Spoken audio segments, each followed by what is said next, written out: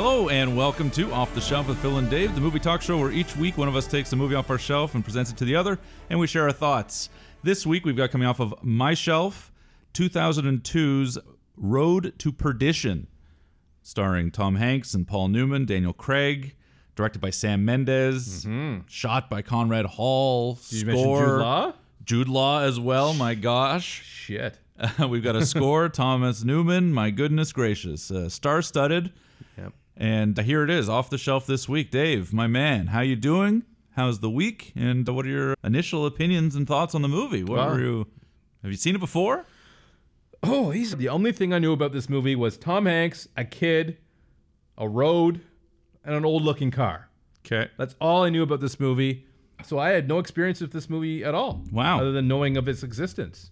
And I felt this Road to Perdition is probably a long road. The speed limit's probably 30 kilometers an hour. Like, I thought it was a long movie, Sure. and it wasn't. It was only like Less than 2. Yeah, so I don't know why I thought that in my head that it was a long movie, but yeah. And you want to know how I feel about it? Yeah, right now. It's your first time watching it. We've got a brand new movie off the shelf. That doesn't happen very often. There's movies you've heard about. There's movies that you've had a long tail, like a history to it, something like a French Connection, where it's like I've heard that it's this thing for 40 years, and I'm only just now listening or hearing about it or watching it. There's other movies where you've like completely never heard of anything at all, like The Man from Elysian Fields, but you don't know. Like this one, you at least had a frame of what it might be. It's obviously almost 20 years old, but it's got a star-studded cast. And so I was wondering, given all of that in your first viewing, did you regret the fact that you hadn't heard about this movie or seen it in 20 years, considering the caliber of the people? First of all, I never regret having not watched a movie, because the fact that I get to watch it now. True. And I remember when I've seen a movie like Interstellar, for example, I had watched 12, 13 times. Yes. And you're only watching it for the third or fourth time. I'm envious of that. Sure. So you should be envious of me. I am. That's why I want to know more about it. Like, how did you take with it? I had no idea Daniel Craig was in it. So we're watching the credits. Yeah. And me and my wife are both like, oh, Daniel Craig's in it. Yep. First it was Paul Newman. Like, oh, that'll be nice. Yep. I like Paul. He's good. He's solid. Phenomenal. Yep. Daniel Craig came up like, oh, okay. Daniel Craig before Bond. That'll be interesting.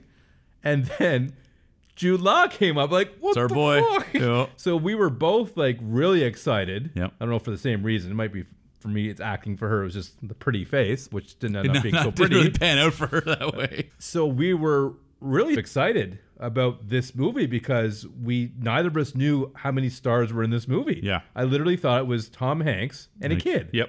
And a car. It's a nice car. And a road. So that was... We're like, yeah, this is great. Yep. So the excitement set in really quick.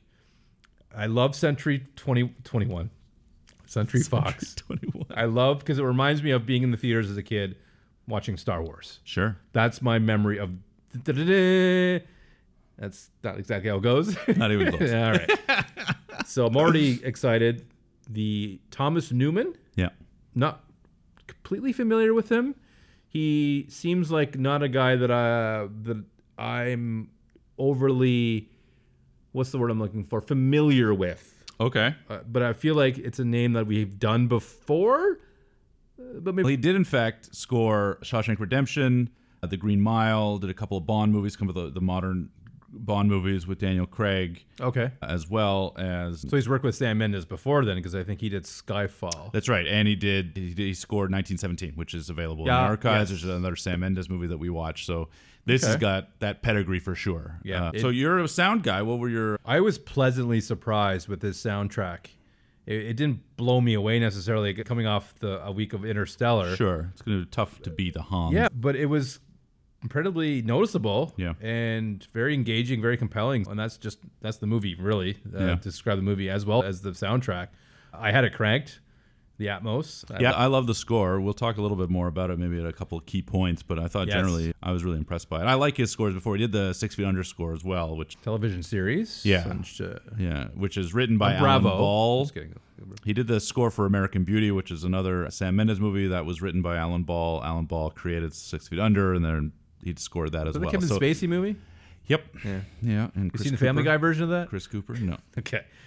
Phil, tell me, please, if you don't mind, and in your own words, don't use any chat GP. I want to hear from you. What was the reason why you went to this movie now? I couldn't think of any connection, and I got to know. There was no connection. What it was is I was looking at the short list, as I said before. I've got a number of them, and I wanted to find out for myself because this movie is one that I remember being very excited for. I absolutely loved American Beauty. Maybe it hasn't held up quite so well, and one of these days we'll take it off the shelf. But that movie had a very profound effect on me in 1999. So a couple years later, I hear same director, obviously, same cinematographer, Conrad Hall, who had won the Oscar, I believe, for American Beauty, and just a beautiful cinematographer. And you've got Paul Newman, whom I love, Tom Hanks. We've got Jude Law, whom we had talked about in Talented Mr. Ripley, obviously you and I, but I had seen that as well in 99. So the amount of credit, as it were, that this movie had going into it was astronomical for me. I was so excited to see this movie. Probably saw it opening weekend. I definitely saw it in the theater, but was one of those. Okay. But I don't think I've seen this movie in 20 years, strangely. I for whatever reason, so you never revisited it. Just rarely. I maybe one other time. I don't have a Blu-ray. There is no 4K as far as I know. I've never seen one. So I thought it was interesting to me that I have never revisited this movie or haven't in again 20 years. Yet it's a movie with Paul Newman, Tom Hanks, Sam Mendes, 6 Academy Award nominations, great one soundtrack, win, great soundtrack, cinematography. Jude Law just before he becomes everybody and everything. So I just thought, what a fascinating relic of this movie. I thought it'd be fun to investigate how it holds up, which is personally just for my own curiosity, but also what and why this movie doesn't have any real cultural legacy. The cast is unbelievable and have all gone on and continued to do things before and after this. Generally, yeah. Yet the movie itself, I don't think, has a real cultural impact. Which is probably one of the reasons why I never bothered. I'm just going to skip this one because I thought it was a really long movie. I thought I heard somewhere that it wasn't one of Tom Hanks' good movies. Okay. And people weren't talking about it. Yeah. Like, it wasn't like Reservoir Dogs where it keeps coming up in conversation. That's right. It never really did. Maybe people, unlike you and I, don't necessarily appreciate movies that are based in the 30s. Who knows? I do. Now, at first, this is funny because I actually watched Road to Paloma by mistake with Jason Momoa. Not nearly as Never good. even heard of that. But do you want to know the most popular movie that's Road to something? In film or TV? No, I don't know. Road to Avonlea. I thought Road to Avonlea. It was the highest ranked IMDb with Road to, and then came Road to Perdition after that. Okay. So, fun fact. I'm just kidding. I was thinking when you said that, I was thinking because movies, I was thinking Road to El Dorado, and I thought that is something. Oh, I know it is, but I'm saying that couldn't have been. That's animation, yeah. Yeah. But when you had said when you threw television at the end, that's what threw me because I was like, well, then it's got to be Avonlea. Sarah Stanley had a crush on Felicity. Good show at CBC. Felix was in there, and it was a great show. Never watched it. Never saw it. Really? Not even a frame of it. No. Okay. I don't know. It eluded me. It's a different road for sure. Sure. Yeah. The road to Avonlea is much different than the road to Perdition. My wife asked me, "What is Perdition?" And I don't know. I haven't seen this. But it's a place where his sister lived. That explains. I thought Perdition was a road to. It was like a road to salvation, like something else. I thought Perdition was like a word. It is. Oh, okay. What's it mean? It's a state of eternal punishment. Oh, okay. And damnation. Okay, I figured it had something to do with the movie. I just didn't look it up. Yeah, I mean, it's of course up. not. Yeah. It's a bit on the nose, but it is something I looked up because I had the same. I was like, I had to remember because I think back in 2002, I looked it up because I was like, oh, well, I'm fascinated. And then I was like 20 years later thinking, oh, I think there was something heavy-handed about it. And sure enough, you're going to name this movie The Road to Perdition, and I remembered, oh yeah, it's something like theological. So it's damnation, it's sins being punishment for them, unrepentant. Ooh, Road to Dalmatian. And a person unpenitent. So it's about that. It rolls off the tongue. Road to Perdition. Sure, absolutely. Yeah. And then they just tie a bow on it by saying, your aunt lives in perdition. Oh, okay.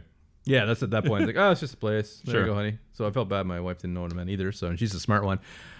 So give me a little bit of, if you don't mind, you hadn't watched it for this long. And I'm guessing because I had just watching it for the first time and I'm thinking this is a movie that is, I feel, just as good now as it would have been back then.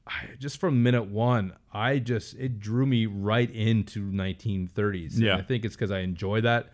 Of course. That decade. I think there's a lot of things about it I don't know, but I feel I would like to experience living then. Sure. Well, maybe not permanently because then I'd be dead by now, but Now you'd be okay because the prohibition was around.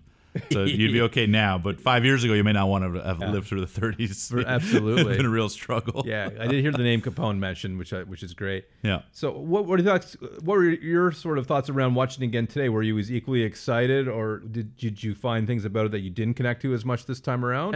I found it strange because it's difficult for me to remember exactly what my feeling was coming out of the movie last in Well, I thought you wrote this stuff down in your little movie diary.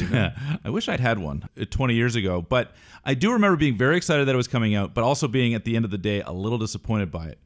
Your first experience, okay, in the theater. Sure. And I think part of that was it was a little soured by and we talked a little bit about this with American Gangster, which was it's marketed as Tom Hanks as bad guy. And that was some of the buzz going around at the time. Yeah, he wasn't. Ooh, it's a darker turn by Tom Hanks. Which you hadn't really done at that point? Never, really. Or since, really. And I think there was maybe a little bit of a letdown on my end because I want him, if you're going to go dark, I want you to go dark. The movie in general went pretty dark. Yes, but Maybe I want, not his if the marketing is telling us, or the sort of movie is trying to presuppose that he's a bad guy, I want him to be a worse guy. And same thing with Denzel in American Gangster. He's supposed to be this bad guy. He shoots the guy on the street, sure, but you come out of it, he's still pretty likable. Yeah. He's got a charisma. He's got a style to him. Yeah, you have to be above your own self as a character, which is tough to do. Exactly. And they're obviously, this is Tom Hanks. I'm not against him. I thought he did a great job in the role, but I just thought I want him to be darker. And so my takeaway then is, I think, pretty similar to the takeaway now, which is I don't really connect to a lot of the father-son stuff. Okay. The criminal element and the gangster of it and the father-son general conversations. Mm-hmm. Obviously, we've got Connor and Newman's character, and we've got Tom Hanks and Newman's character, and Tom Hanks and his kid, right? There's fathers and sons all over this movie, but the specific stuff with this sort of 11-year-old kid, Michael Sullivan, I found less than compelling. And not because it's the kid's fault. Like, it wasn't one of those where the kid just isn't any good. I don't think he's great, but like kid actors in general, I've never been a fan of his. But he wasn't offensive or anything. But all the scenes where they're trying to teach him how to drive the car, like the light stuff between he and his son, I didn't love that. I did like when they're angry at one another or the struggles that they both are going through. Okay. But any of that lighthearted stuff with their relationship, I felt a little bit unearned, and it took me just a little bit out of the movie. Tinsy-wincy. It wasn't like enough to ruin the experience, but I felt I probably connected with it more now, 20 years later, than I did then, but it's still the same problem I think I had then. It's just that it's a less of a problem now. Interesting. I think I'm in a good spot here because I didn't really have the opportunity to really nitpick. True. Because unlike a lot of the movies I bring off the shelf that we talk about, this time around, I noticed this a bit more. This sticks out. It's the 47th time I've watched this movie. So there wasn't a lot that popped to me. I don't like that. Yeah. So we might come out of this with me liking this movie more than you, which would be rare that it's your film. Yes. I think it's been done maybe twice, I want to say. We'd have to look back in the archives. And that's funny that I end up liking this movie more than you. But tell me, Phil, how did the Academy take this movie? Did it win any Oscars? I figured at least there's some nominations. Yeah, there were 6 nominations, 1 win. Do you have any guesses, if you don't already know, as to what either the nominations were or what the win was. We can maybe simplify it a little bit by the one win or the other nominations. What are your thoughts? 2002. Yeah. No, I mean of this movie. I know, watching but it. I'm just thinking if it wins, I wonder what the competition was. Oh, sure. In 2002, without really knowing that, because my knowledge of that is lacking. So we have soundtrack, cinematography. I would consider that. Paul Newman was pretty good as a supporting actor. Let's go with that. Paul Newman, supporting actor. That's the win? That's the your win. pick? Yeah. Cinematography? Cinematography. Conrad Hall won the Academy Award for cinematography. Yeah, it is good. It is good. You were correct. Paul Newman was nominated for Best Supporting Actor. Who? Do you know who won? I do indeed. Who? Now listen to this list. We've done this a couple of times. Okay, don't tell me. Give me the list, and then I'll tell you who won. We've got John C. Reilly in Chicago. Phenomenal performance. His singing of Mr. Cellophane. Bang on. Okay. Beautiful stuff. Can't wait to... We've got Ed Harris. Truman Show? Off the Shelf favorite. Truman Show is 98. This is nominated for The Hours, which is an okay movie that he's okay in, but he's always good. Okay, he didn't win. It's a bit of a smallish role. I didn't love that. Okay, wasn't him. Next. We've got obviously Paul Newman in Road to Perdition. We've got Chris Cooper in Adaptation. And we've got Christopher Walken in Catch Me If You Can. He didn't have a huge role in that. That's why he's supporting. But there are a couple scenes in that movie that he does some great work with Leo. Okay, well, it sounds like he won, but I'll go with Chris Cooper. Chris Cooper did indeed win. I had a feeling he had won something down the line, and we both... Yeah, he was nominated for American Cooper. Beauty, and he was really great in that movie, as I recall. And this was a couple years later, and he ended up winning for Adaptation, which is one of my favorite movies of this year that we'll take off the shelf at some point. But he's plays he's better at playing certain characters, but he's so good at playing those certain characters that I'm not surprised along the way he won. Now, I don't know what kind of character he played in Adaptation. Oh, he's great. You're going to love it. Okay, I'm excited. When we get that off the shelf next season, it'll be great. All right. Yeah, Conrad Hall won for cinematography. He was up against Chicago, Far From Heaven, Gangs of New York, and The Pianist. He's the best one. I would say of those movies, this one looks the best, and he died. The system works. He died soon after. The system is really fucked up most of the time, but sometimes some categories, some moments, you're going like, yeah, that's okay. Sometimes the stars align. That's right. If it were a perfect world, then Roger Deakins would have won for something like The Assassination of Jesse James, because it looks incredible, or Robert Elswit would have won for Magnolia, or anything like that. Yeah. If it was a different world, Dwayne Wayne would have won. Who's Dwayne Wayne? He was in A Different World, the spinoff of The Cosby Show. There were Dwayne Wayne and Whitney, or Whitley. Was it Whitley or Whitney? It was Whitney. Great show. Anyway, other nominations for this movie are... Soundtrack? He was nominated for original score, sound editing, sound, and art decoration. Surprise, not costumes. But the art decoration in this movie is pretty incredible. Just from a stylistic perspective and all the tradespeople involved in it, it's one of those movies where everything gets to shine. Your set design, your art direction, your costume, your score, your cinematography. You've got a lot to work with. You've got the 30s aesthetic, which we both have expressed our love for. Yeah, Tommy gun. Absolutely. Long trench coats, hats, fedoras. There's a couple of scenes where they really make it pop. A couple of scenes where you just the rain couldn't be framed any better. The rain is as good as it's ever been. I love a 30s rain. Again, technically, I'm not surprised to see the nominations. I was a little surprised back then that it didn't win more, but certainly when you hear Conrad Hall's name, it makes sense when you're watching this movie. That the cinematography is incredible. Yeah, none of those movies in 2002 don't really pop for me. But then again, that's not my... Chicago, Best Picture. Yeah, that's right? got Ewan McGregor in it, isn't it? No. Okay. Moulin Rouge, which was I think the previous year. That's right. Yeah. Chicago's Catherine Zeta-Jones. Yes, Renee Zellweger. Douglas's Beau. And John C. Reilly. There we go. Yeah. John C. All right, Philip. That's all right. Well, do you want to start this trek down this road to perdition?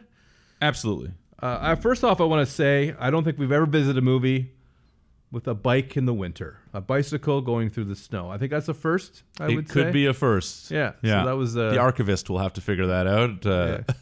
My wife... listen to all of our podcasts and watch every movie and let us know. My wife was like, I thought he stole like gum or a chocolate bar. He stole a pipe. Yeah. That was funny. So the kid's just a thief. Or alcohol or tobacco, I think. He has a pipe. I think he stole tobacco. Yeah, that makes more sense. Yes. Yeah. But yeah, he's a thief. And there's a great little scene where it feels like the shopkeeper is annoyed with him on some level, and then he pulls down his mask or scarf, whatever, to indicate who he is. And that seems to carry some weight. Oh, that's how I interpreted Sullivan, that. yeah. Right. Yeah. And so I thought that was a subtle way to, before we know anything about what, before we know anything about anybody in this movie, right? So literally the first scene, sequence, whatever else. Sure, yeah. I thought, oh, that's interesting. A little bit of, do you know who I am? It's funny you mention that, because a movie like this has me like, okay, who is this? Who is that? Who's related to who? Yeah. There is a little bit of that at the beginning. Yeah. But not in, oh man, I'm confused. I can't follow this. Oh, I'm going to find out. I could look it up. Sure. And let the movie tell its story, right? Yeah. Like at first I think all three of them are his son. Like Daniel Craig, Rooney, and Syrian Hines. You don't know? He gave the speech at the wake, and he was a little bit drunk, and they didn't want him to talk. Oh, yeah. I didn't look up any of those. Oh, he's in Some of All Fears. Yes. He played a Russian... I think it's Kieran. I think. Oh, it's come on, man. Like, it's not my fault. Do you want to tidy that up? No, it's not my fault. It's a C. It's not a K. In my other podcast I do with football, I mess up every name. But it's almost like a joke at that point. Here's a funny story about a name, and an Irish name at that. When I worked at the video store right there on the beach in Vancouver, yeah, a couple of very cute Irish girls come in looking for jobs. Yeah. Hand me the resume. One is Ciara. Sierra. That's what I thought. Her name, Kira. And the next one that came in with an N on the end. That's all the same. Spelled. Give me a hard time with the same thing. Niamh. Mm-hmm. I was like, I don't know. And she said, it's Neve. Yeah. So I'm not judging you for mistaking a name. I appreciate that. From that part of the world, because they're very strange. Thank you for letting it slide. So, yeah. So I'm not sure who's who. I know Newman seems to be the father figure of at least one or two of them, and he's obviously a prominent.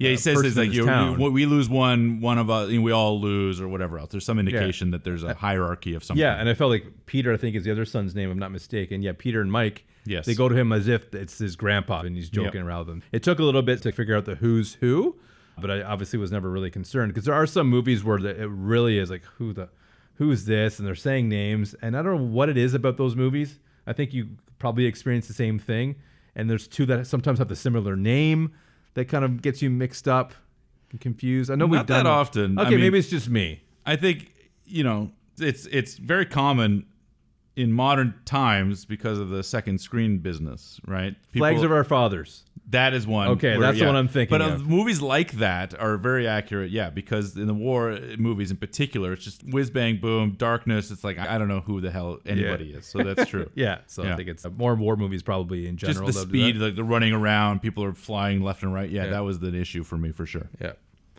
Yeah, I like that it opens with the wake. You get a sense of it's fun of Tom Hanks's the gravity that he has as he walks in. Kids are still in awe of their fathers in this era.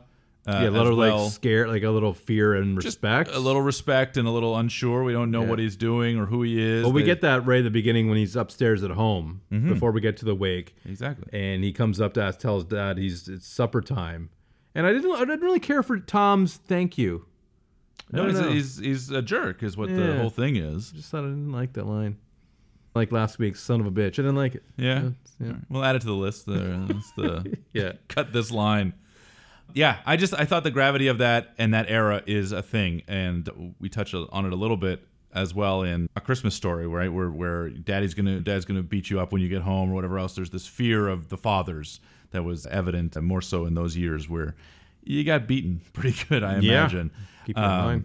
But I thought it was really good, and I like that he's trying to take a somber, I don't want to see the dice, I'm laying down the law, and then of course, like you're saying, Grandpa is there to mess around with it. So I like that it sets up those relationships and introduces the characters and so forth, but it's not in any rush to tell its story. It's just laying out this moment. I like the way they handled the drunk guy who he's about to call out Newman's character and Kieran, great speech, and they usher him out. I was like, that's pretty clever.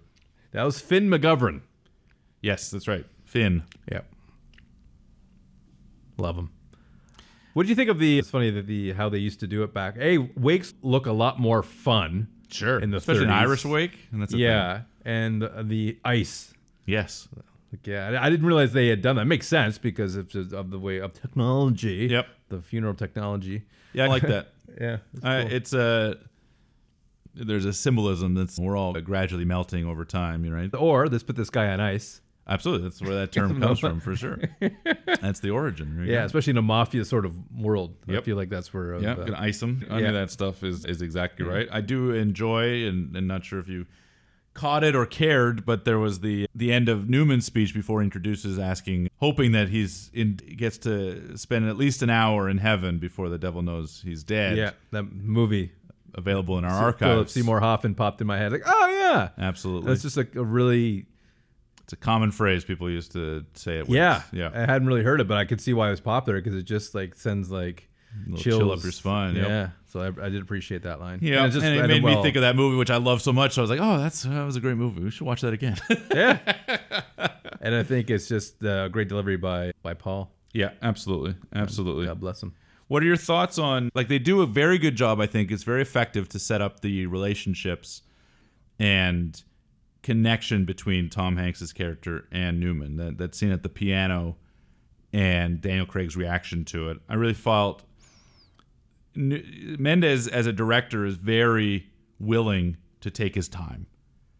And in this movie, it's just taking his time, right? That scene where they're both playing the piano, Newman starts playing quietly, Hanks quietly, slowly walks up to him, sits down, starts playing, and we get nearly a whole tune played. That's not typical in a movie in general, but certainly not nowadays. And you, who's been addle-minded by the... What the hell does that mean? I was just saying, in terms of all of our attention spans have been blown up over the last 20 years. Yeah. In a way. To that sequence, the look in his eyes, the sweat even, and how... It's fucking hysterical. Out of place he is, and then he has that great line, it's also fucking hysterical to the kid. There's something chilling about that. I just love that little 3.5 minutes so much about... It tells you things about the characters, and I like movies that do that. Where it's not about dialogue. It's just set the scene. Well, a couple of things on your thought there was never a point in this movie, and this is a me problem generally, is that attention span. You got to keep things more than just the first 15. Yeah. And I found this movie engaging from minute 1 to minute 148. I was never bored. I felt the pacing was pretty damn perfect, in my opinion. That scene to me didn't feel that long. It felt like it went by pretty quick. And this movie, for everything that you just said, didn't really sink in for me when I watched it this time around. Yeah. That's something I would gather later on another watch. I didn't quite get the dynamic of where is Daniel Craig coming from? What's the relationship between these two? So it didn't all sink in at that time, even though it took a little bit of time with the tune. I get the general idea. Of course. Like, he's a guy they took in as his son. Sure. But Loved him like a son, sure. I had feelings around the town. Sure. That are similar to how I felt around this when it came to none of this happens. The story doesn't exist without a hothead. Yep. Every problem comes 100%. from this guy. Yep. This hothead. And it didn't really bother me, but I just thought it was funny. You take that, if you're not a hothead, none of this happens. Everyone lives happily ever after, generally. Or you continue about your business. That's right. Yeah, life just moves on. Exactly. Yeah. You go and talk to the guy, Kieran. You don't kill him. You just talk to him. It's fine. And I think it's my fault that it didn't all sink into why is he a hothead? Sure. Because I didn't like Renner, Jeremy Renner, yeah. Jeremy yeah. Renner, I felt that, if you recall, Yes, absolutely. like I didn't get enough depth of his character. Like, why are you a hothead? It didn't really dive into that. Yeah. And so why didn't Ben Affleck's character is like, you're just a problem. Yes. Go away. Yeah. So a little bit that in this movie, but that's basically it. If I was to say something that I didn't quite get all of, it would be that relationship. Yeah, I think actually this one is probably easier to define than the Renner one, because I agree. Like in that, there's a couple other movies that maybe will come off the shelf eventually that have that dynamic where at some point you just think, why are you keep letting this person into your life? Everything they bring to you is bad news. But I found this one to be easier to define, which was A, he's his son, the son of a powerful man, so he is protected generally, so he has the weight to be a hothead because he knows that he's okay, like he was going to get away with A it. few free passes. Yeah. And the other side of it is I think this movie does a pretty good job of setting it up both early and throughout the whole movie is that father-son thing that he watches his dad's love of Sullivan and can't help but be jealous of it because... I think he can. I don't think he had to be. I don't think there's anything there that he had to be jealous about. I think if you're... But I'm thinking the best of the person. Yeah. And clearly Connor is not... Well, I just think, there's a scene later on, and we'll get to it maybe more generally or specifically, but where Michael asks his dad, did you love Peter more than me? And there's this question of, I remember that. well, I love you both the same, but you're different. He was just such a good-hearted boy. You were more like me.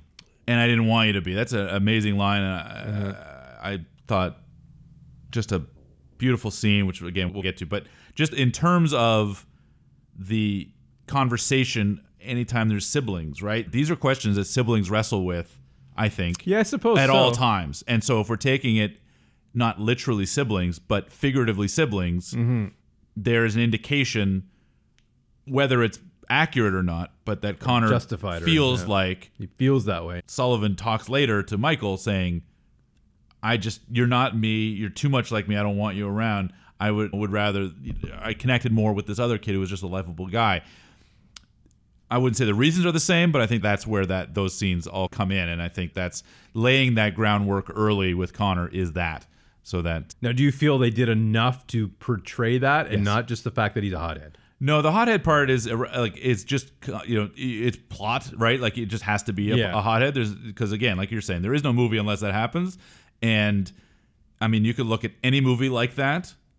If this doesn't happen, like they call it an inciting incident for a reason, right? This is the thing that happens that starts the whole thing. If the shark doesn't eat the kid or Jaws like Chrissy, never comes to be. then like the story doesn't happen. So movies have these things that happen, right? So the hothead part, I feel totally justified. It wasn't any issue for me, but it's really about the jealousy and it's really about the father-son relationships that this movie is really hanging on more so than the hothead business. That's what gets the plot moving, but it doesn't have the weight, like the movie doesn't hang on it. It just is the impetus for what happens next. But the father-son relationships are what the movie's about ultimately, I think. Yes, I would agree. That's definitely plays a prominent role in the film. One thing I will say about Daniel Craig is I love watching him act pre-Bond. Couldn't agree more. Cowboys and Aliens, correct me if I'm wrong, I could be, came out after his first James Bond experience. Yes, he had done Quantum of Solace and Casino Royale, both before Cowboys and Aliens. Okay, that makes sense. And then Spectre or Skyfall came after that. Yeah, Skyfall I think was 2012, and 2015 was Spectre. Correct. Yeah. Yes. I got the box set, buddy. It's coming. You got it. Absolutely. It's coming. You got it. Sooner or later. He has some acting chops in this movie that I really appreciated from those moments of it's fucking hysterical. And later, he plays a hothead pretty. I don't like the hothead, Phil, but he played the hothead really well. So I thought it was interesting to see him in this role. Yeah, I haven't really seen a lot of him, His generally range. speaking. Yeah. But when I do, I'm reminded that I like him.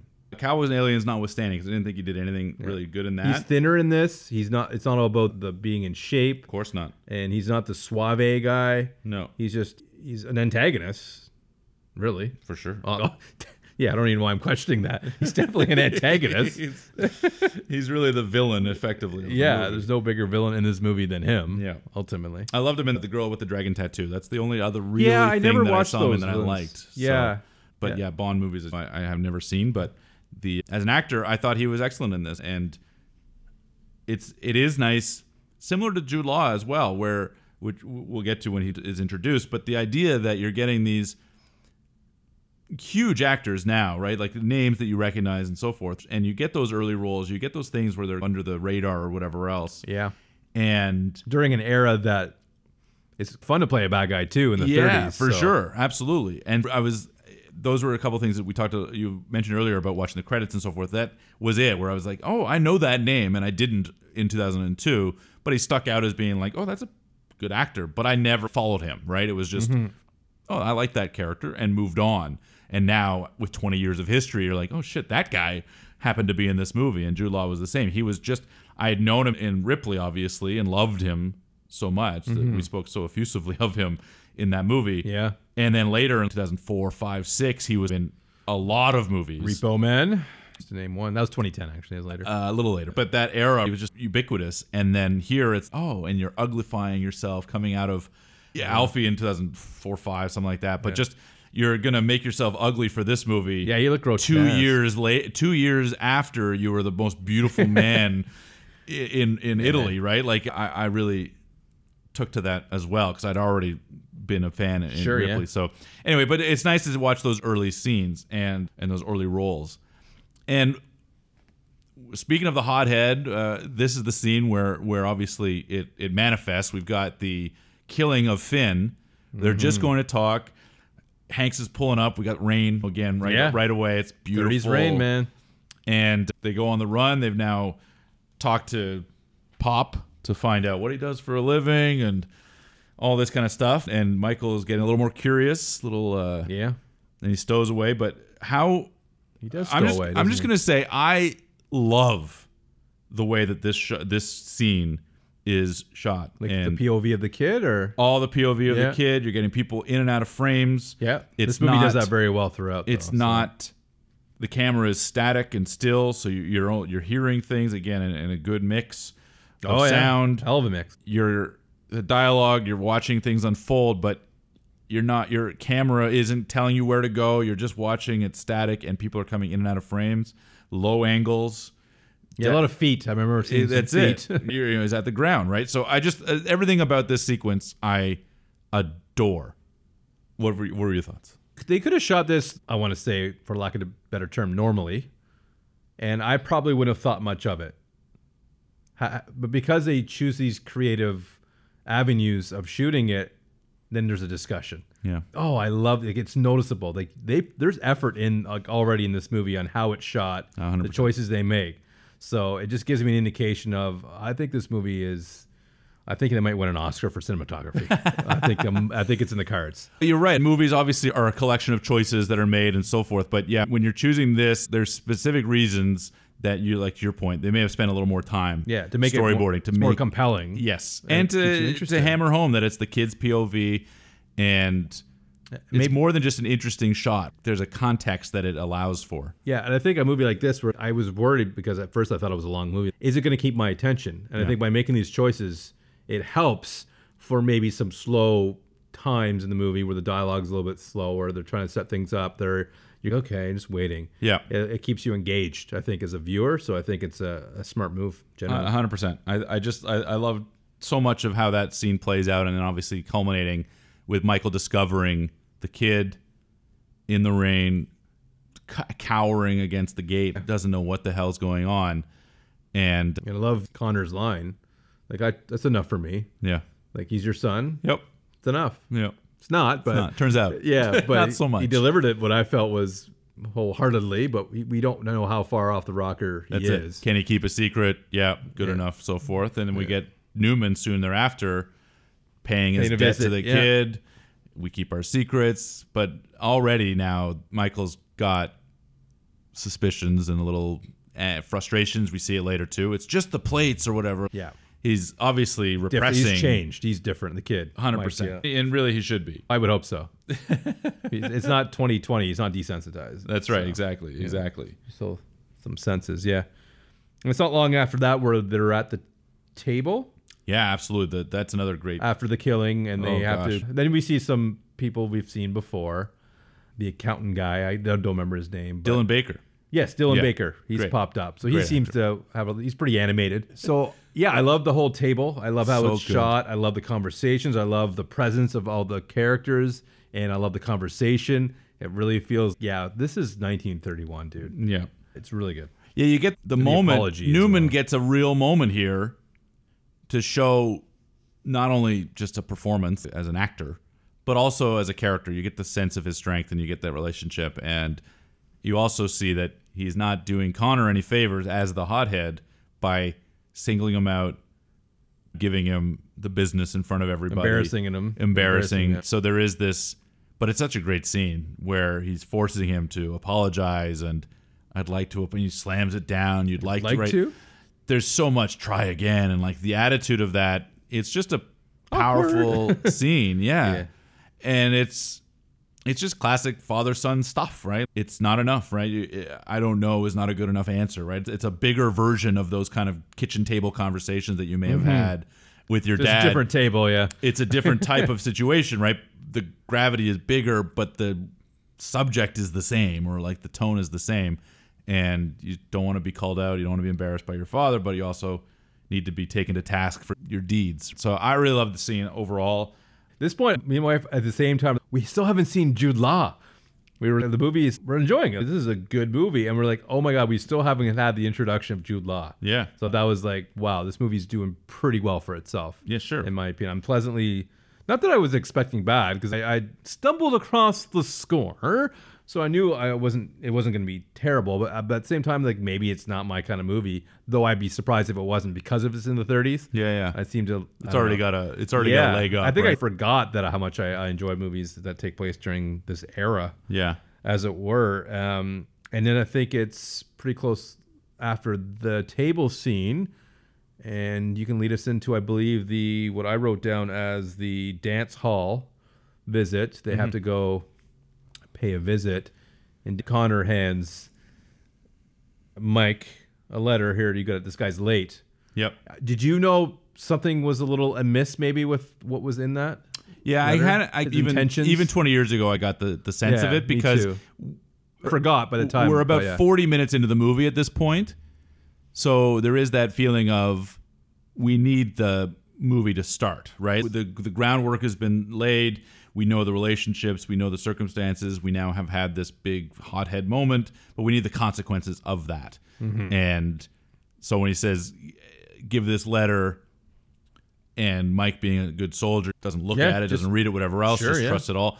This leads to a moment where I think it's humorous, but I think it's just ingenuous to the movie I want to watch, which is the sequence where he meets up with the bodyguard. He shows up at this club, and the bodyguard, hey, I'm Michael Sullivan, and whatever, I want to see this one. And there's a flummox, like he's trying to, like, hey, I can work for you, whatever else. And he says, should I frisk you?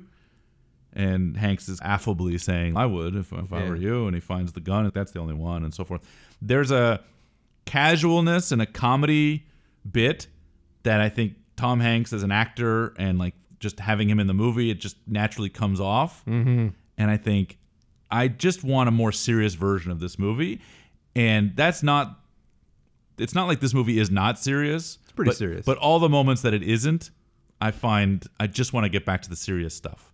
So I mentioned earlier, teaching the kid to drive, this and that. Those are moments where a movie is deviating from what I want, this sort of dark, heavy. You really, really want it tight on those rails. Types of stuff. That's what I'm really into, and anything outside of that. So this is just a line. It's part of a larger thing, but I don't want my comedy thrown in there, and it happens later with the bank manager. Like, there are things that the movie tries to break its seriousness, and Tom Hanks, I don't think, can help himself, and it's not necessarily his fault. It's just his character. It's just his person. Like, he's a funny guy. He is. And I think if you're gonna, big. That's great. It's hilarious. It's great. Splash. If you're gonna put him in a movie, you're gonna Money Pit. I can go on. Yeah. Available in the archives. Yeah, I had no issues at all with anything trying to be too funny. So maybe the moments were just too few and far between, or I'm just too compelled by the film to notice. Sure, that's fair. And I love this guy he's going to see. Oh, he's so great. I've seen him before, but he's just perfect. Yeah, He's hopped up on whatever. Hopped up, exactly. Trying to get rid of the weed, hiding the gun, and Yep. everything. And he just plays this perfectly for the... Paranoid, strung out. Yeah, for the 3 minutes he's in this movie. That's Should be also nominated for Best Supporting Actor. Yeah, I thought he was great. I thought that whole sequence is great. I like the tension of it, the curiosity, the build up, and obviously the end result is Yeah, Hanks. I didn't... And I thought for a second there was something up that didn't sit well with the letter, but I didn't piece it together Yeah. until we actually see what it said. Yeah. And I thought, oh, shit. This is where this movie's going. Yep. Like, I went in completely blind. Yes. Now I'm getting to... You know me, Phil. I'm a little bit slow. slow. I'm a couple steps behind. New Kids on the Block, I'm always 2 steps behind. No, that's Case in point. Def Leppard. Sorry, 2 steps behind. Step by step is Step by step. is Yeah, New Kids. I get my New Kids and my Def Leppard mixed up all the time. you and the I had them on world. the same playlist. So I think that really sets the tone to what we, or almost sets the tone to what we expect, and it gets really dark after that. Yeah, he rushes home at this point, right? Because now he knows. Yeah. Wait a minute. Yeah, It's coming. They don't trust my kid. They don't trust me either, right? Yeah. They want me dead. So if they want me dead, they probably want the rest of them dead too. Yeah. So he That's rushes sad. home to find out that Jennifer Jason Leigh, whom we haven't talked about, who's a big actor. I recognize the name. She's in Fast Times at Ridgemont High, Single White Female, The Anniversary Party. She's in The Hateful Eight. She's just been in a ton of movies. She's been working forever. Okay. And Varsity Miami Blues. She's in Park and the Blues. Vicious Circle. She's in Miami Vice or Varsity Blues? Are you making those two up? No, Miami Blues with Alec Baldwin. Okay. Anyway, she's everywhere. And here's this movie. She barely has a line of dialogue. I remember even watching it 20 years ago thinking like, oh, I love Jennifer Jason Leigh. She seemed lovely. And then she has 3 lines maybe, and then she's dead. And the whole family gets murdered. The son and daughter. Literally half the family. Half the movie. Half the family. Half the family gets killed. Off screen, which I didn't love, but I respect. And Yeah. Well, that's this. I'm glad this wasn't a Tarantino. yeah, I would have been okay with it. But Yeah, I'm sure he would have been sicky. But I like that the stakes of this movie were that high that you're going to kill a kid. More movies should do it, and movies like this to have some real stakes attached to it. So the fact that they're going to kill a woman and a 9-year-old kid or whatever else is pretty ballsy. And I like Connor's. He's not. You can tell he's not really even capable of it. Like he did it, but he's put out by it. He's sweating a lot and whatever else, and he's got his composure. So I like that whole scene. I thought the whole sequence was really good. I thought he had a sweat gland condition. The kid's fault. If you really peel this movie, you got a hothead and you have the kids for stowing away. Sure. If he doesn't stow away, No problem. Kids being he kind of got his family kind of a killed. little precocious, and look what happened. Absolutely, it's on him. And I do like they address that later in the movie. Sure. I feel it's my fault. Of course. No, clearly it's not, but it is. But if you go deep enough and you want to be an asshole, then He's yeah. a thief right from the start, stealing shit. So he's not a good kid. I'm just kidding. He's fine.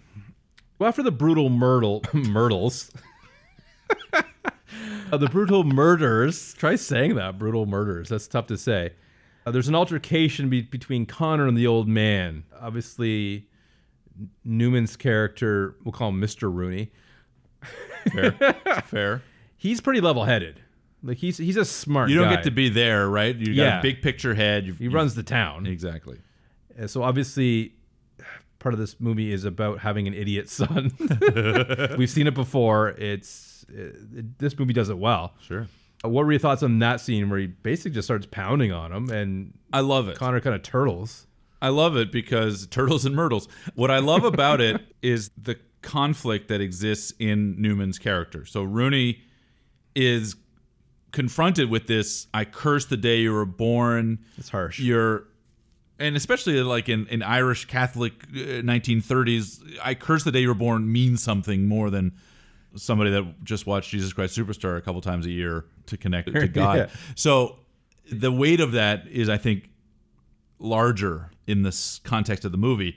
But the sequence in which he's just berating him and beating him down literally, and then consoling him and hugging him because it's still his family. And so there's this push-pull that Newman conveys that I just fucking love. And a fragility that Daniel Craig, who's just coming out of this hothead, swaggering murder spree from Finn to Sullivan's family, to be browbeaten like that, just as he was at the table the previous scene, the power that Newman still has in his 80s or whatever. 74 years old.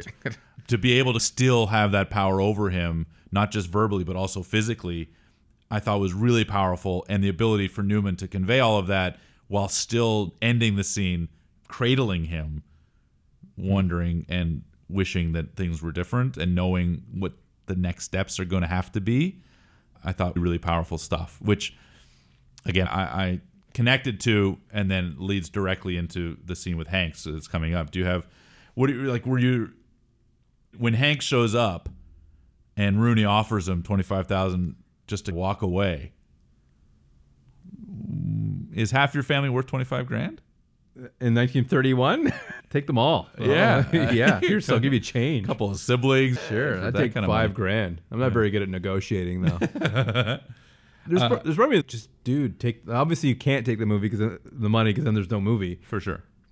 But I'm thinking, just take the money.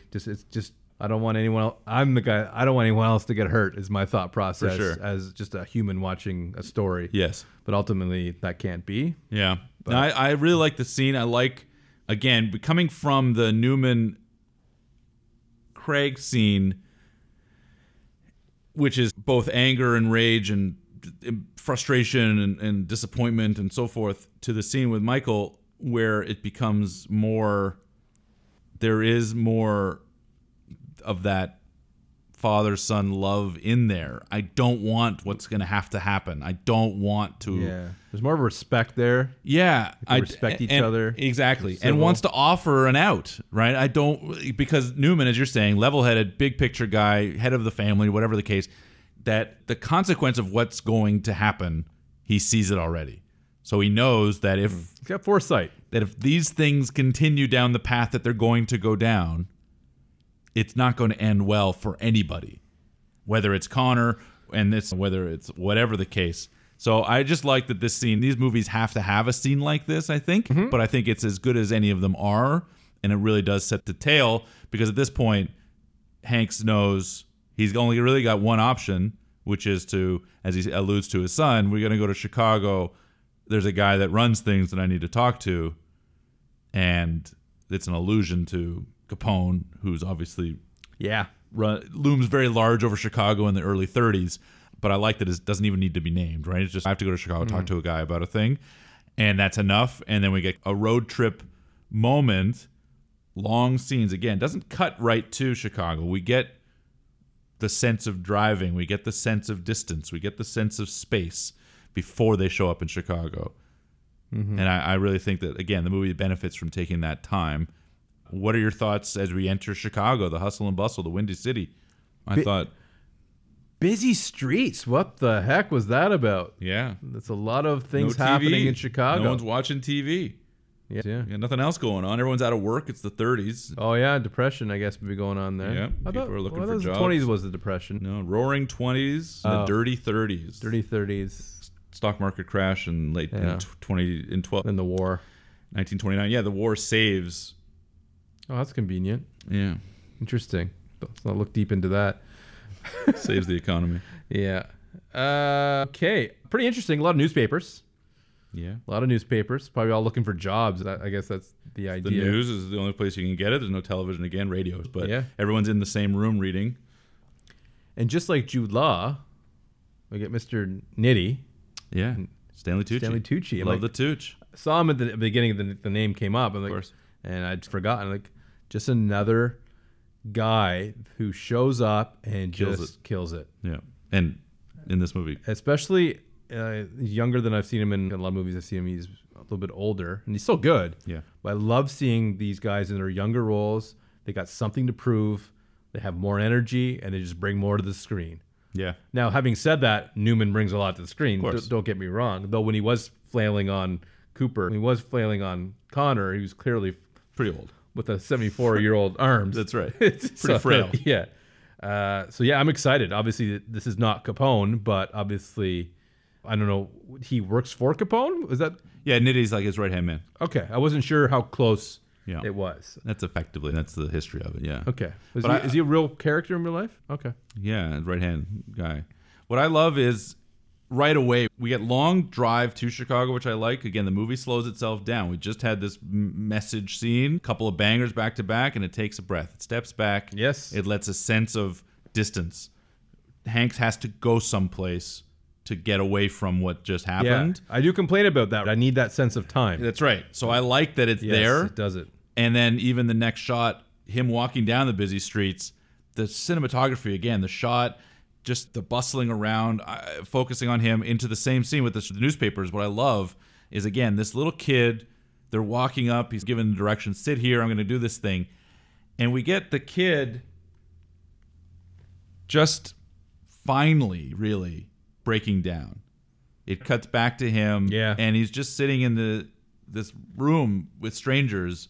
Yeah, the guy looks at him, and he doesn't know what the hell's going on. Right? He's from when? Like 12. This is 24 hours later, almost, from not only coming to understand that his dad's a murderer, effectively watching somebody die, then coming home, his parents are dying, seeing it, to running away in a car in the distance. So it's a lot to go through. There's a lot to process. So I like that the movie again slows down, takes its time to allow that character, the kid, to really process, and us as an audience along with him. I thought those choices, you could just cut to Nitty. You could just cut to this, and it's Tom Hanks' story, and it doesn't matter.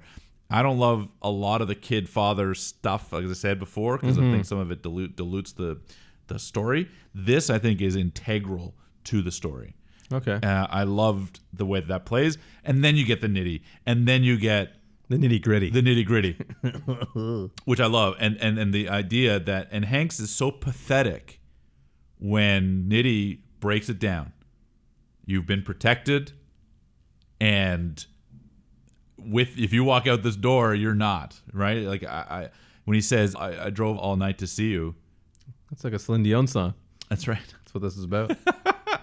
And Nitty just says, you should go back. I can't help you. But the pathetic nature of Hanks' sadness and frustration. Yeah. Oh my God. Portrayed well. This is my out. Because if this doesn't happen, because then he's under his protection and it has to cut loose. That's a pivotal, that's the moment in the movie where it's okay. We're on a trajectory here at this point. I thought it was just a really beautiful scene. It's great to see the Tooch. Yeah. Yep. He was great. He was absolutely fantastic in this. He nailed every piece of dialogue. This movie is well written as well. Let's make a key note about that. The dialogue is pretty solid. Yeah. Generally, when it has the opportunity to do it, it doesn't. There are some quiet times where there isn't a lot of dialogue, but when the opportunity arises, it hits a home run. And I like the fact that Connor's literally next door. Yeah, I thought that was really funny. I wasn't expecting that. So I got to think, oh, okay. So Tucci is just playing the sort of, I like you. That's it. But I can't help you. That's it. But I'm just trying to do the best possible in my situation for you. Give you the best advice I can, but know that you're probably not going to take it anyway. Or else I'm dead. Yep. It's a good quiet scene between when we realize that Newman's right next door. That's a kind of a cool reveal I really enjoy. And then they have to come up with they got to solve this Sullivan problem now. Yeah, he's not going away. That is not going away. He's not going to take the money. He's going to kill Connor. He's going to have to kill Connor. Yeah. So he's going to have to be taken care of. And we get Nitty, who recommends a guy. Who's the guy? Enter Jude Law. And I figured it was going to be him. He's the only piece left. One we haven't seen yet. There's one point. Do they play young Mike Sullivan Jr. and fast forward him 20, 30 years later, and that's Jude Law? Oh, okay. That was a sort of initial thought. Then I realized I don't think there's going to be time for that. And the way the movie started off feels like that's a bookend. That's it. Yes. Which talking about. Yes. Yeah. So I thought no. So that I'm like, this has to be. And I still wasn't sure because the way he was walking and looking, like this isn't Jude Law. Yep. I saw him with the talented Mr. Ripley. Yes. And thinking, like you mentioned earlier, how handsome he was. Gorgeous. This guy looked like Scummy, shit scuzzy. and Shaved scummy. his own hairline back. Yeah, like he was already receding, but he was able to still look handsome and sexy with that. Well, he had hair. hair later. He actually just shaved it down so that he could look uglier, and then he the did. hair grew back, and He was gross. He was gorgeous again My soon wife after. was very disappointed. Yeah, I bet. I will say about his entry, though, and this could have been me just hyping up Jude Law, is I was a little underwhelmed by Really? his entry to the movie. Interesting. Yeah, I don't know. Something about coming in and the journalism of it all, the photography guy and killing the guy. I don't know. I loved it. Oh, yeah, wow. Yeah, Okay, I figured you interesting. did. I I thought figured you would- I figured it was more of just I was just so amped up for Jude Law. Sure. I was expecting a bigger spectacle, but it was pretty subtle. Yeah, absolutely. Yeah, so I think it was the subtle. He's a monster, ultimately. And I want a bigger. Yeah, that's fair. Obviously, it's your perception or your feelings, but I thought it was perfect. I was like, okay, this guy's an animal.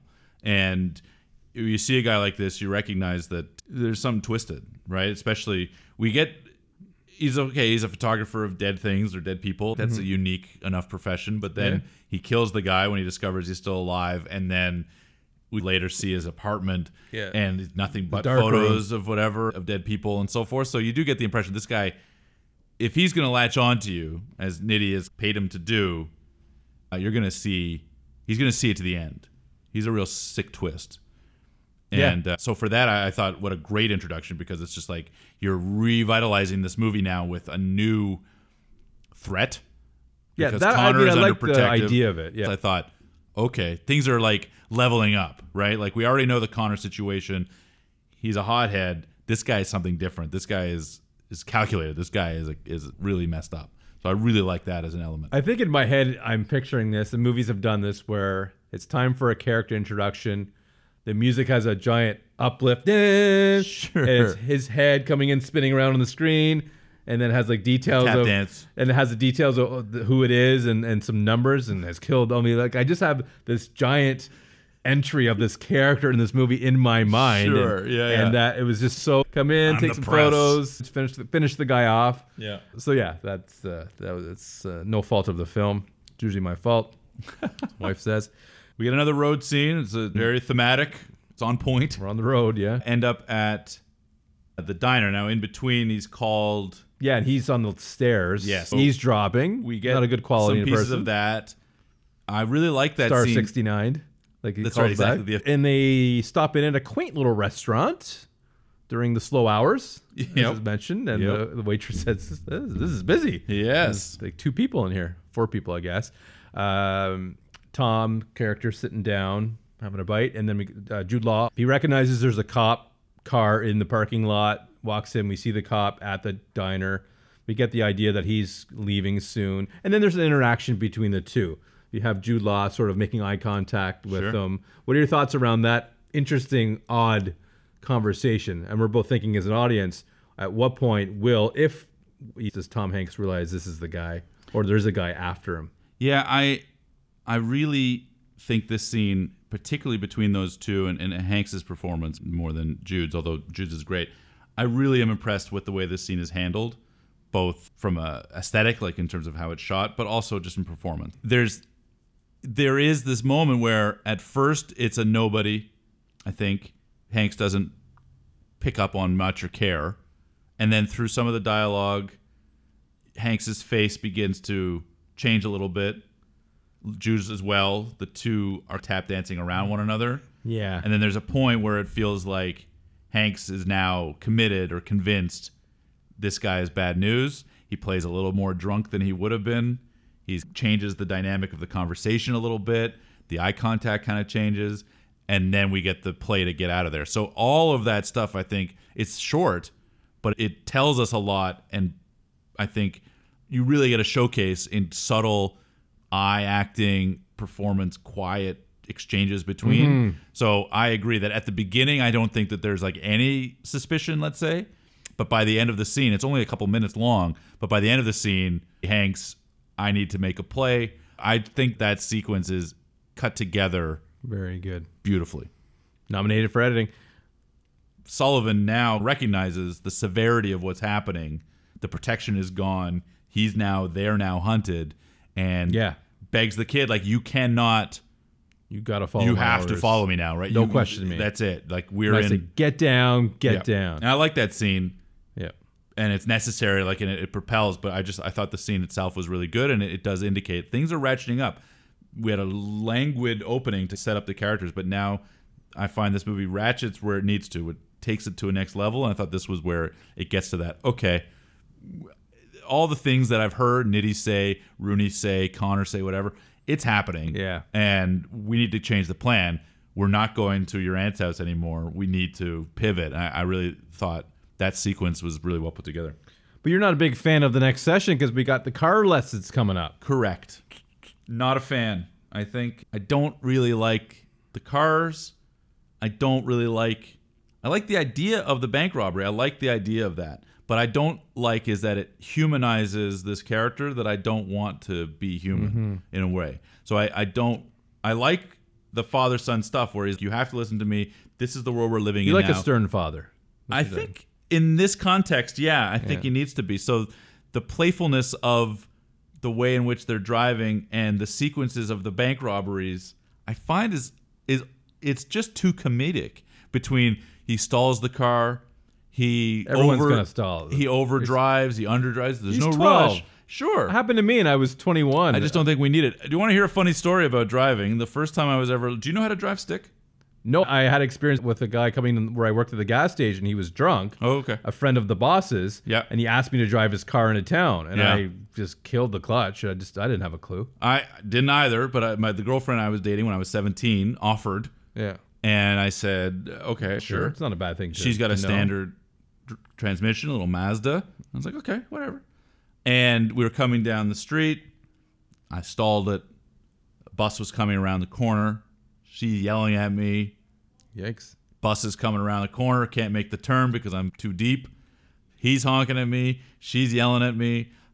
I got out of the driver's seat. I flung my hands up in the air to the bus driver, and I walked home. Wow.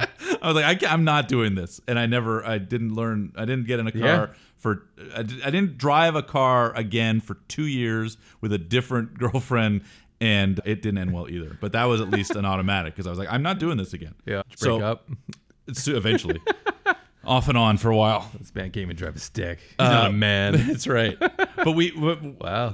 Again, I get it. I just don't think it fits in this movie. I don't want it to be in the movie, and that's my issue. Is really this scene it's a common thing. It's humorous. Always such a bank manager. Always do this. The car stuff. It's all just it's played for laughs. And at this point in the movie, I don't want laughs. I want more intensity. I want more. I like that relationship. I like the little bit of softening, bonding, and softening because I think that's just character growth. I know you're not a big fan of growth, but... I like it later. I like it in the hotel. I don't so much care for it here. Then there's an interaction, I think it should be next on your list, is an interaction between Tucci's character and Connor. Connor doesn't want to be in the room anymore. He doesn't want to be cooped up like he's in prison. And there's a line that says, you don't know your thumb from your dick. And I love how strong Tucci's character is, Adam. Like, I love his strength as a character. Yep. And at the end, of course, Connor plays the dad card. Yes. Think about the future. Yeah. So I'm gonna be running the show. Yeah. And when I am, I'm gonna remember this. And I hate when people are in that situation. Of course. They're the worst people. Yeah. Spoiled brats of sons of powerful men. Yep. Can't stand them. But as a character, obviously, that's the scene. It's a real right? thing, right? Exactly. That's the thing. Like it's real society. I think that's a really fun scene. And my next note was Mr. Rants. Yes, of course, the hotel sequence. Yes, that would be that sequence. Yeah. Yeah. I think this is, again, impeccable filmmaking. The structure of this scene, the pacing of it, the editing of it, the performances, everything about it, I just think is great. The look of it, again, the aesthetic. I just think everything about it is really running as good as it can be. I like Dylan Baker's performance. Yes. Oh, he's great. Yeah. I like that they have this whole room, that he and Michael have this room, that they're planning for what's next. They've got to talk to this guy.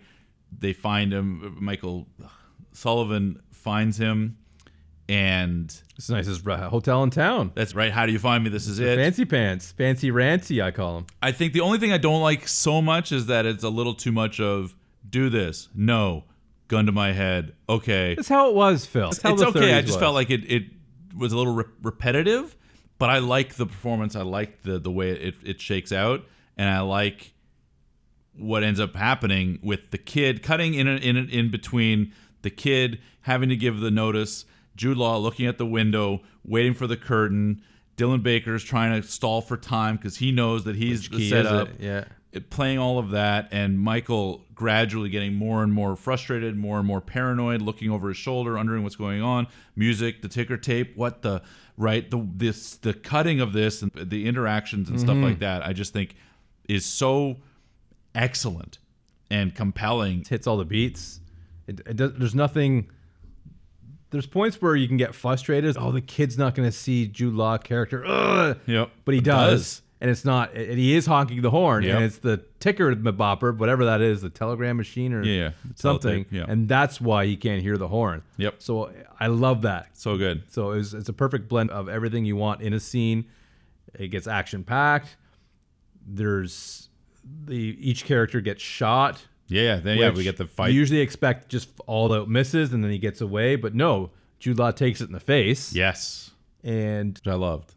Yeah, which was such a good choice. Great scene, and he's trying just to get out to the window and look at it and gets a shot off and hits. Yep, gives Sullivan a flesh wound himself. Yep, and then the rants didn't end well. Yeah, it didn't end well for him. I guess the shotgun went through the wall and hit him. Yeah, yes, that sucks. Not through the trunk, but through the wall. Yeah, that's a shame. Yeah, yeah, he'll feel bad. So I love everything about that scene too. I think this movie knows when to rev it up. This movie never lags, and when there's maybe just an inkling of this movie slowing down too much, poof, here we are again. Yeah, and with just another great scene that just keeps the. I think the score as well does a lot in this scene. It's all the pieces firing on all the cylinders. Yeah. I just think it's perfect. The soundtrack isn't like prominent throughout the whole movie. But when it's there at the right time, and there's a beautiful marriage between that and what's happening on the screen, that it just lightens up my eyes. Yeah, that's a sequence, like I said, that you could take out of that and just go, this is how you make this well scene. done, Mendez. It's really well put together. Well played. We go from there to the farmhouse. That's right. Yes. Tending to his wounds and so forth. Yeah. That they got some good people. Yes. Which is helpful. Lucked out. I love the comment that she makes, the lady the wife there, he dotes on you. Yeah. I like that a little bit of, I didn't realize he did, but clearly he does. I guess. In a 30s kind of doting way. But what I love is the conversation, this father and son between Mike and Mike. Yeah. About, I didn't like Peter more. My issue was, I felt that you were more like me. And that sort of scared him. I think that's what he said. He said, I didn't want you to be. Yeah, exactly. I didn't want you, exactly, for obvious reasons, because he's a cold-blooded murderer.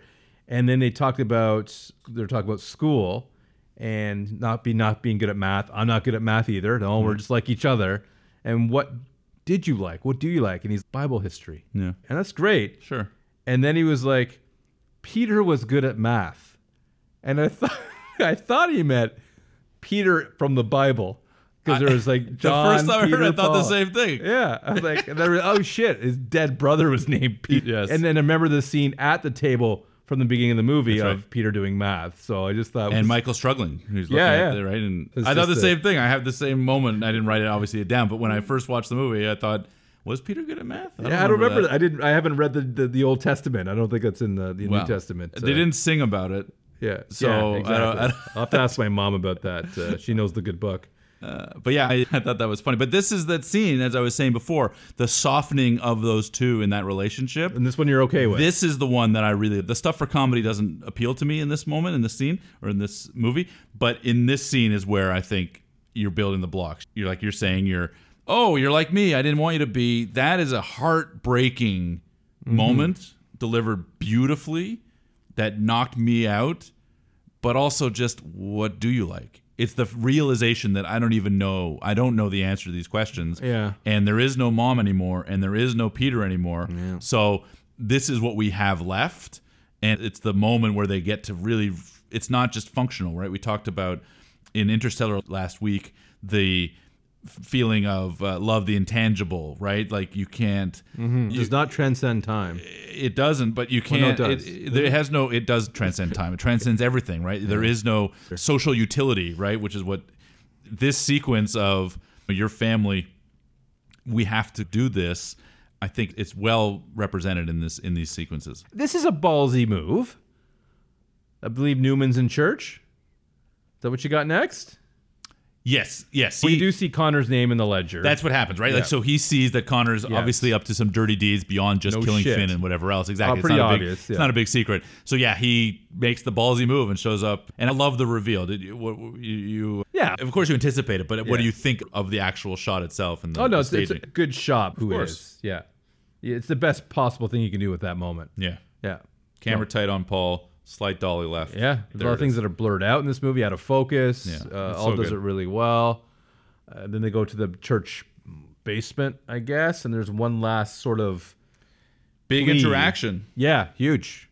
Big plea to just don't go down this road. I hate this situation. Yep. A lot of emotion there. And Sullivan makes it pretty clear, like, I'm killing your kid. He says that Newman says the great line of, do you really think I'd give up my son?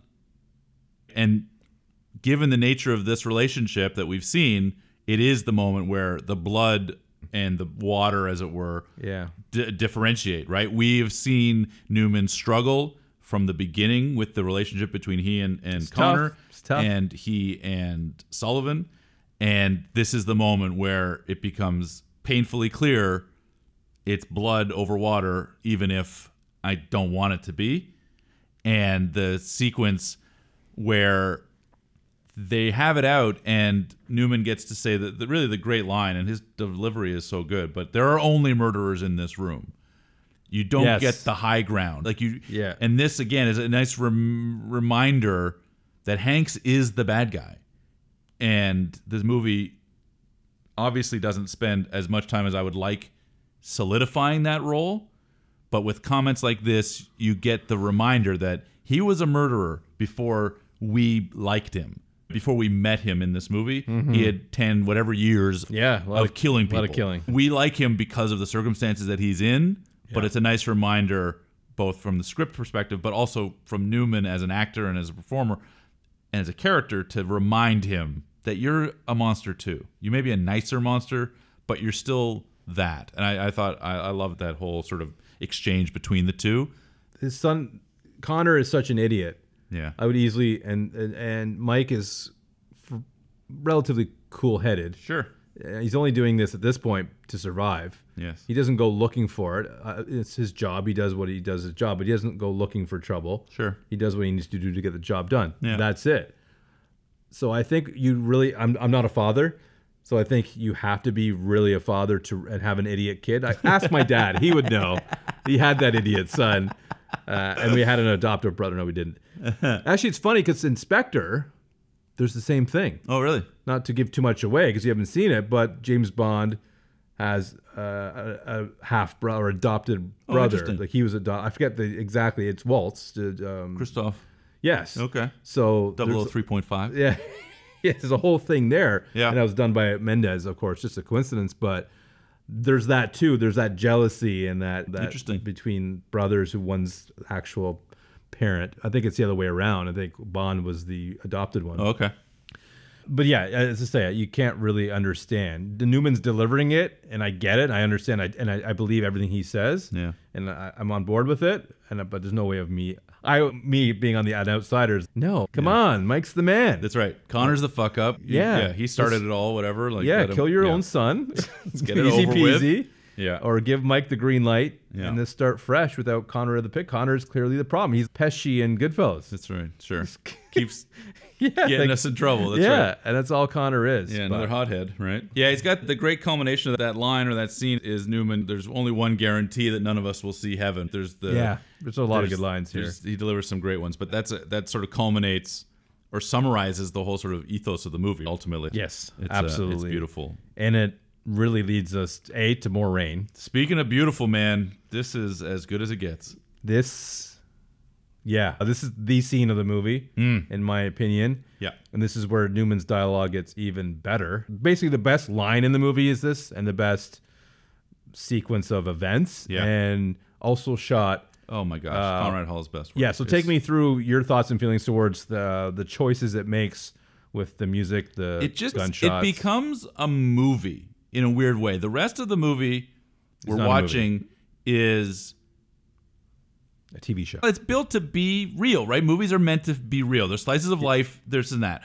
So there is a level of, it's a road movie. We're on the road, right? Yeah. We're moving with the characters. This is a living document. What this ends is real Chicago. Everything is. It feels real. Yeah. It feels lived in. It feels real. What I find really beautiful about this sequence is how movie-like it is. It's everything is heightened. The rain is heightened. The darkness is, the shadows are heightened. The style of it, it's very obvious in its decision to be a movie at this point.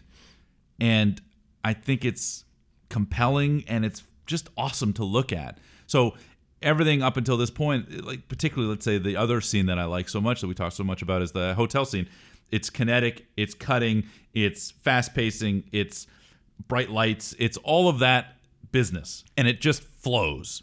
Oh, it flows. This stops the movie dead in the best ways. Yeah. Slow motion, rain, like it looks like it's fake rain almost. It looks like it's a back lot. Like it looks so artificial. They brought this rain in from out of town. Exactly. But the rain tower, like it just, you could almost feel, I could almost feel the artifice of it. And in that somehow was poetry. It was like a still shot, like a photograph rather than a movie anymore. There's something about the way that this sequence, from the moment it starts, it feels ethereal. It feels... That's a good word, Phil. Unnatural, but feels so completely engaging. And I loved every moment of it. You mute the sound, you just get score, the reveal of the guy's dead in the car, something's up, Newman knows something's up, the look of fuck. And we just get lights as men start falling slowly. There's so much to love about it. Yeah, 100% different vibe here. And this is the best scene. It's very original to anything, unique to anything I've really seen in my film experience, which is surprising with all the great films I have on my shelf. Of course. And I am so impressed with, as he's killed everyone, he's walking up towards Mr. Rooney. Yep. I'm just looking at like Paul Newman here. This is the best acting without any dialogue He's incredible. I've almost probably ever seen, and then has the best dialogue. I'm glad it's you. Yep. Yeah, it makes sense. Like we shouldn't be surprised by that line. No. But still, yep. It's just shit. This is it. And I thought that was that sequence, and it just got better and better as the sequence came on, up until he shoots him. It's crazy. Perfection. And watching and holding tight on Hanks's face when he does shoot, and he wrestles with that decision, right? It's neither like a Darth Vader, Luke Skywalker sort of thing. Yeah, neither one of them want to be where they're at, yeah. And there's 100 circumstances that led them to there. Mostly the hothead. But all the stuff in between, I think it's a perfect culmination for these two, and the sequence does it justice. I think this father-son thing, this dynamic, this culmination of the movie. I thought, yeah, this is how you do it. It's just like a showcase. And I loved every second of it. And I also want to mention, I love the fact that because there was music over top of all the gunshots, we don't hear the gunshots. Yep.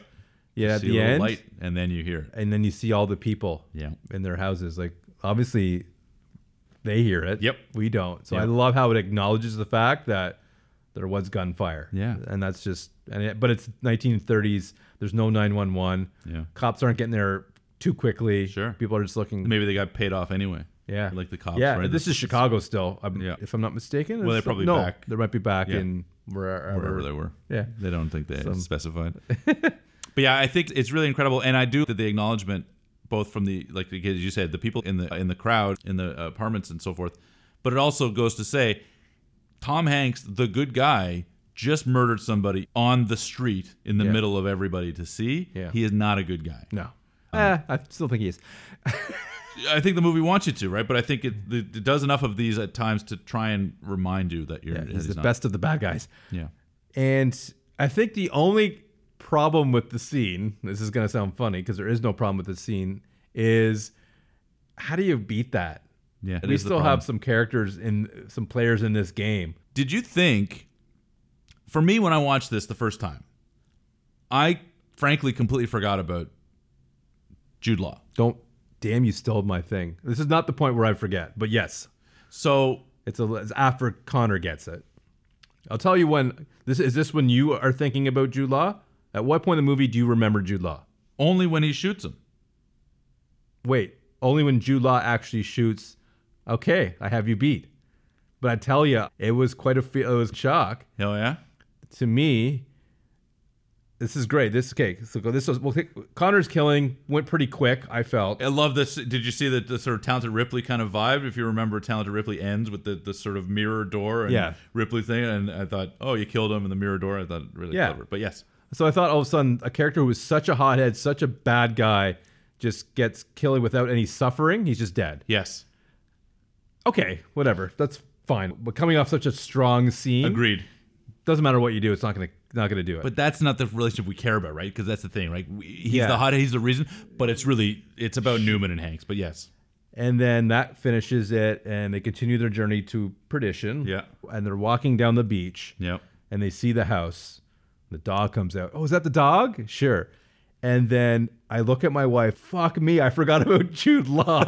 Oh no. And that's the point I realize we have some unfinished business, and I don't think this is going to end well. Yeah. I'm interested, and I love that moment because I've never had that moment where I've forgotten about a character like that. Yeah. And it was the first time. And I'm just for the first time watching it got all the way to the very end. So I can only imagine that sense, that feeling. Oh, so tell me about that. It feels like it's the end of the movie, right? As you say, we've dealt with Newman in a most beautiful scene. We've dealt with Connor because he doesn't even deserve anything more than that because he's such a sort of piece of garbage. Tucci's fine right? anyway. Tucci says, "We're good. We're good. Yeah. This is it." So and the last time we saw Law was with the glass and he took a bloody shot in the head, whatever. yeah. So like we know he's alive, but like it was out of sight, out of mind. You should have known. And I should have, of course, but I didn't. And then it's got all the makings of the end of the movie. I knew there was going to be some sort of voiceover. It's gotta be something, yeah. But not even. I just thought there was going to be voiceover. Okay. They're going to get to the beach, right? The dog, right? That whole sequence. And he gets to now, I'm thinking pretty sappily, but I'm like, oh, he gets to be a dad now. He's standing at the window looking out. The kid's already rolling around with the dog.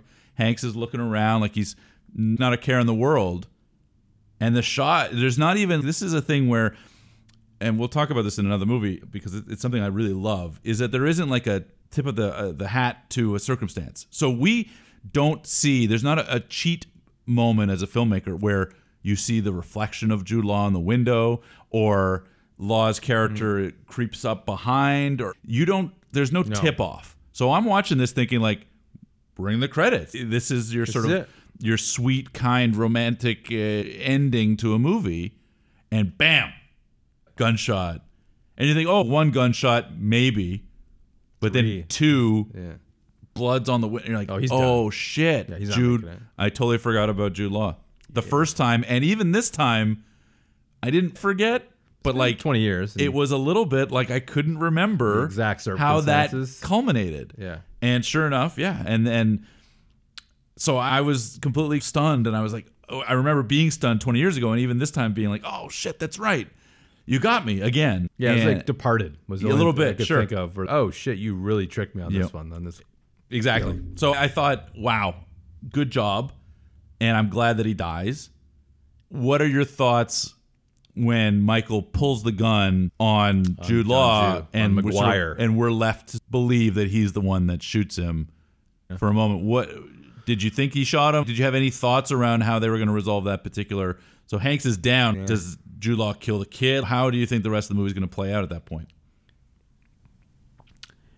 I think because of the bookends, I'm thinking no one's going to be left but the kid. Fair.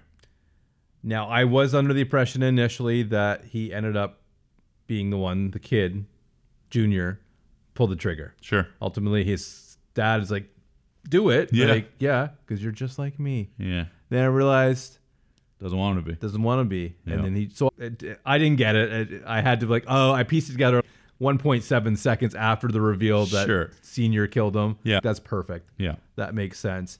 And my wife even sputters the line, "I didn't want you to be like me." And he didn't say it. No. I felt like he could have been a good line. But so it gets me like my wife's definitely, she knows what's going on. Yeah. He says it in the smile, right? Where he's, "Dad, I couldn't do it." And he smiles and says, "I know." Yeah. And he says, "I'm sorry," whatever. But like the line "I know" with a smile means you're not like me. You're better than me. Michael could be the one that gets to heaven, right? All of that stuff. It's been broken. That's like, exactly. Yeah. And so it's a really beautiful kind of moment amongst the two. The voiceover is subtle. It's not overbearing. It's just there. He's my father. Yeah. I don't love it. I don't think... He's dad. I just don't think it has the weight. Maybe that's another problem I have with it, is that if it's your last line after what we've just seen and we had such a good line with "I know," I would have been happy with it ending. Hanks is dying, happy that his son didn't. Yeah, it's just a bookend. Yeah, I started with it, right? So yeah. I just didn't love it. There's That's a all. rule on bookends. If you have one, you got to. At the end of the day, I had minor quibbles, but this is a movie that's excellent, and I don't know why it doesn't really have the cachet that I think it maybe should have after 20 years. Yeah, it's a movie that no one really talks about, and Mendes itself isn't really someone that. He's done a lot of movies, but it's not something that comes up when people talk about his filmography. Oh. Same thing with Hanks, Law, Craig, Tucci. Like, these are all pretty amazing actors, and I honestly have not heard a single person talk about this movie in the 20 years, really. So, well, maybe this will start the conversation. Yeah. So I'm really pleased. I'm glad I have it on the shelf, and I'm glad that I took it off. I'm glad that you enjoyed it, and I'm happy that it gets to live there, because I couldn't find it to stream or whatever else. So it's important that I found it was on Paramount. Okay. So Prime, part of Prime. Sure. Yeah. No, it's just Prime. Yeah. Well, anyways, they're all in the same thing. So I was glad I was able to get a pretty good copy of it. This is a movie that I wouldn't mind owning. I wouldn't mind putting on my shelf because the soundtrack was impressive, surprisingly impressive for the content. I don't necessarily expect a movie like this to really focus that much on hitting the right notes. Sure. But it was able to not just have good music, it just had the right notes. I feel like with the voiceover at the end, I felt like if the timing was right, this could have been a perfect prequel to MacGyver. Because of the point says, I never touched a gun again. Yes, that's right. Yes. This is the birth. It's the birth. Of Angus MacGyver. And then I did the math. Like, now that would have been that would have been in the 50s had that been the case. So unfortunately, it was not. But ultimately, Phil really liked the movie. Again, we watched it with my wife. She really liked it too. She said minus the little bit of violence that was there. Sure. Expected, but she thought the story was really good, very riveting. And we shared I think it was me first, but that Jude Law moment was a moment I've never ever experienced, I think, ever in a movie. And amazing. I thought it was just like, I like this. It tells me I can still find new experiences, surprises, and something that we do all the time. So I was pleasantly surprised with this movie. It just got better and better, never slowed down, great pacing, nice sequences, great acting. Everything was like fantastic. I don't have really much negative to say outside of the hotheadness of it all, which we know how I feel about that. As a movie critic of a movie critic, Phil finally delivers. That's what I want to sum up this movie. That's great. I'm happy you enjoyed it, and I look forward to next week. Folks, thanks for listening. We welcome you to share the podcast with anybody. Please rate it 5 stars and like it, subscribe it so you never miss an episode, and come on back next week, and we'll talk to you then. Have a good night.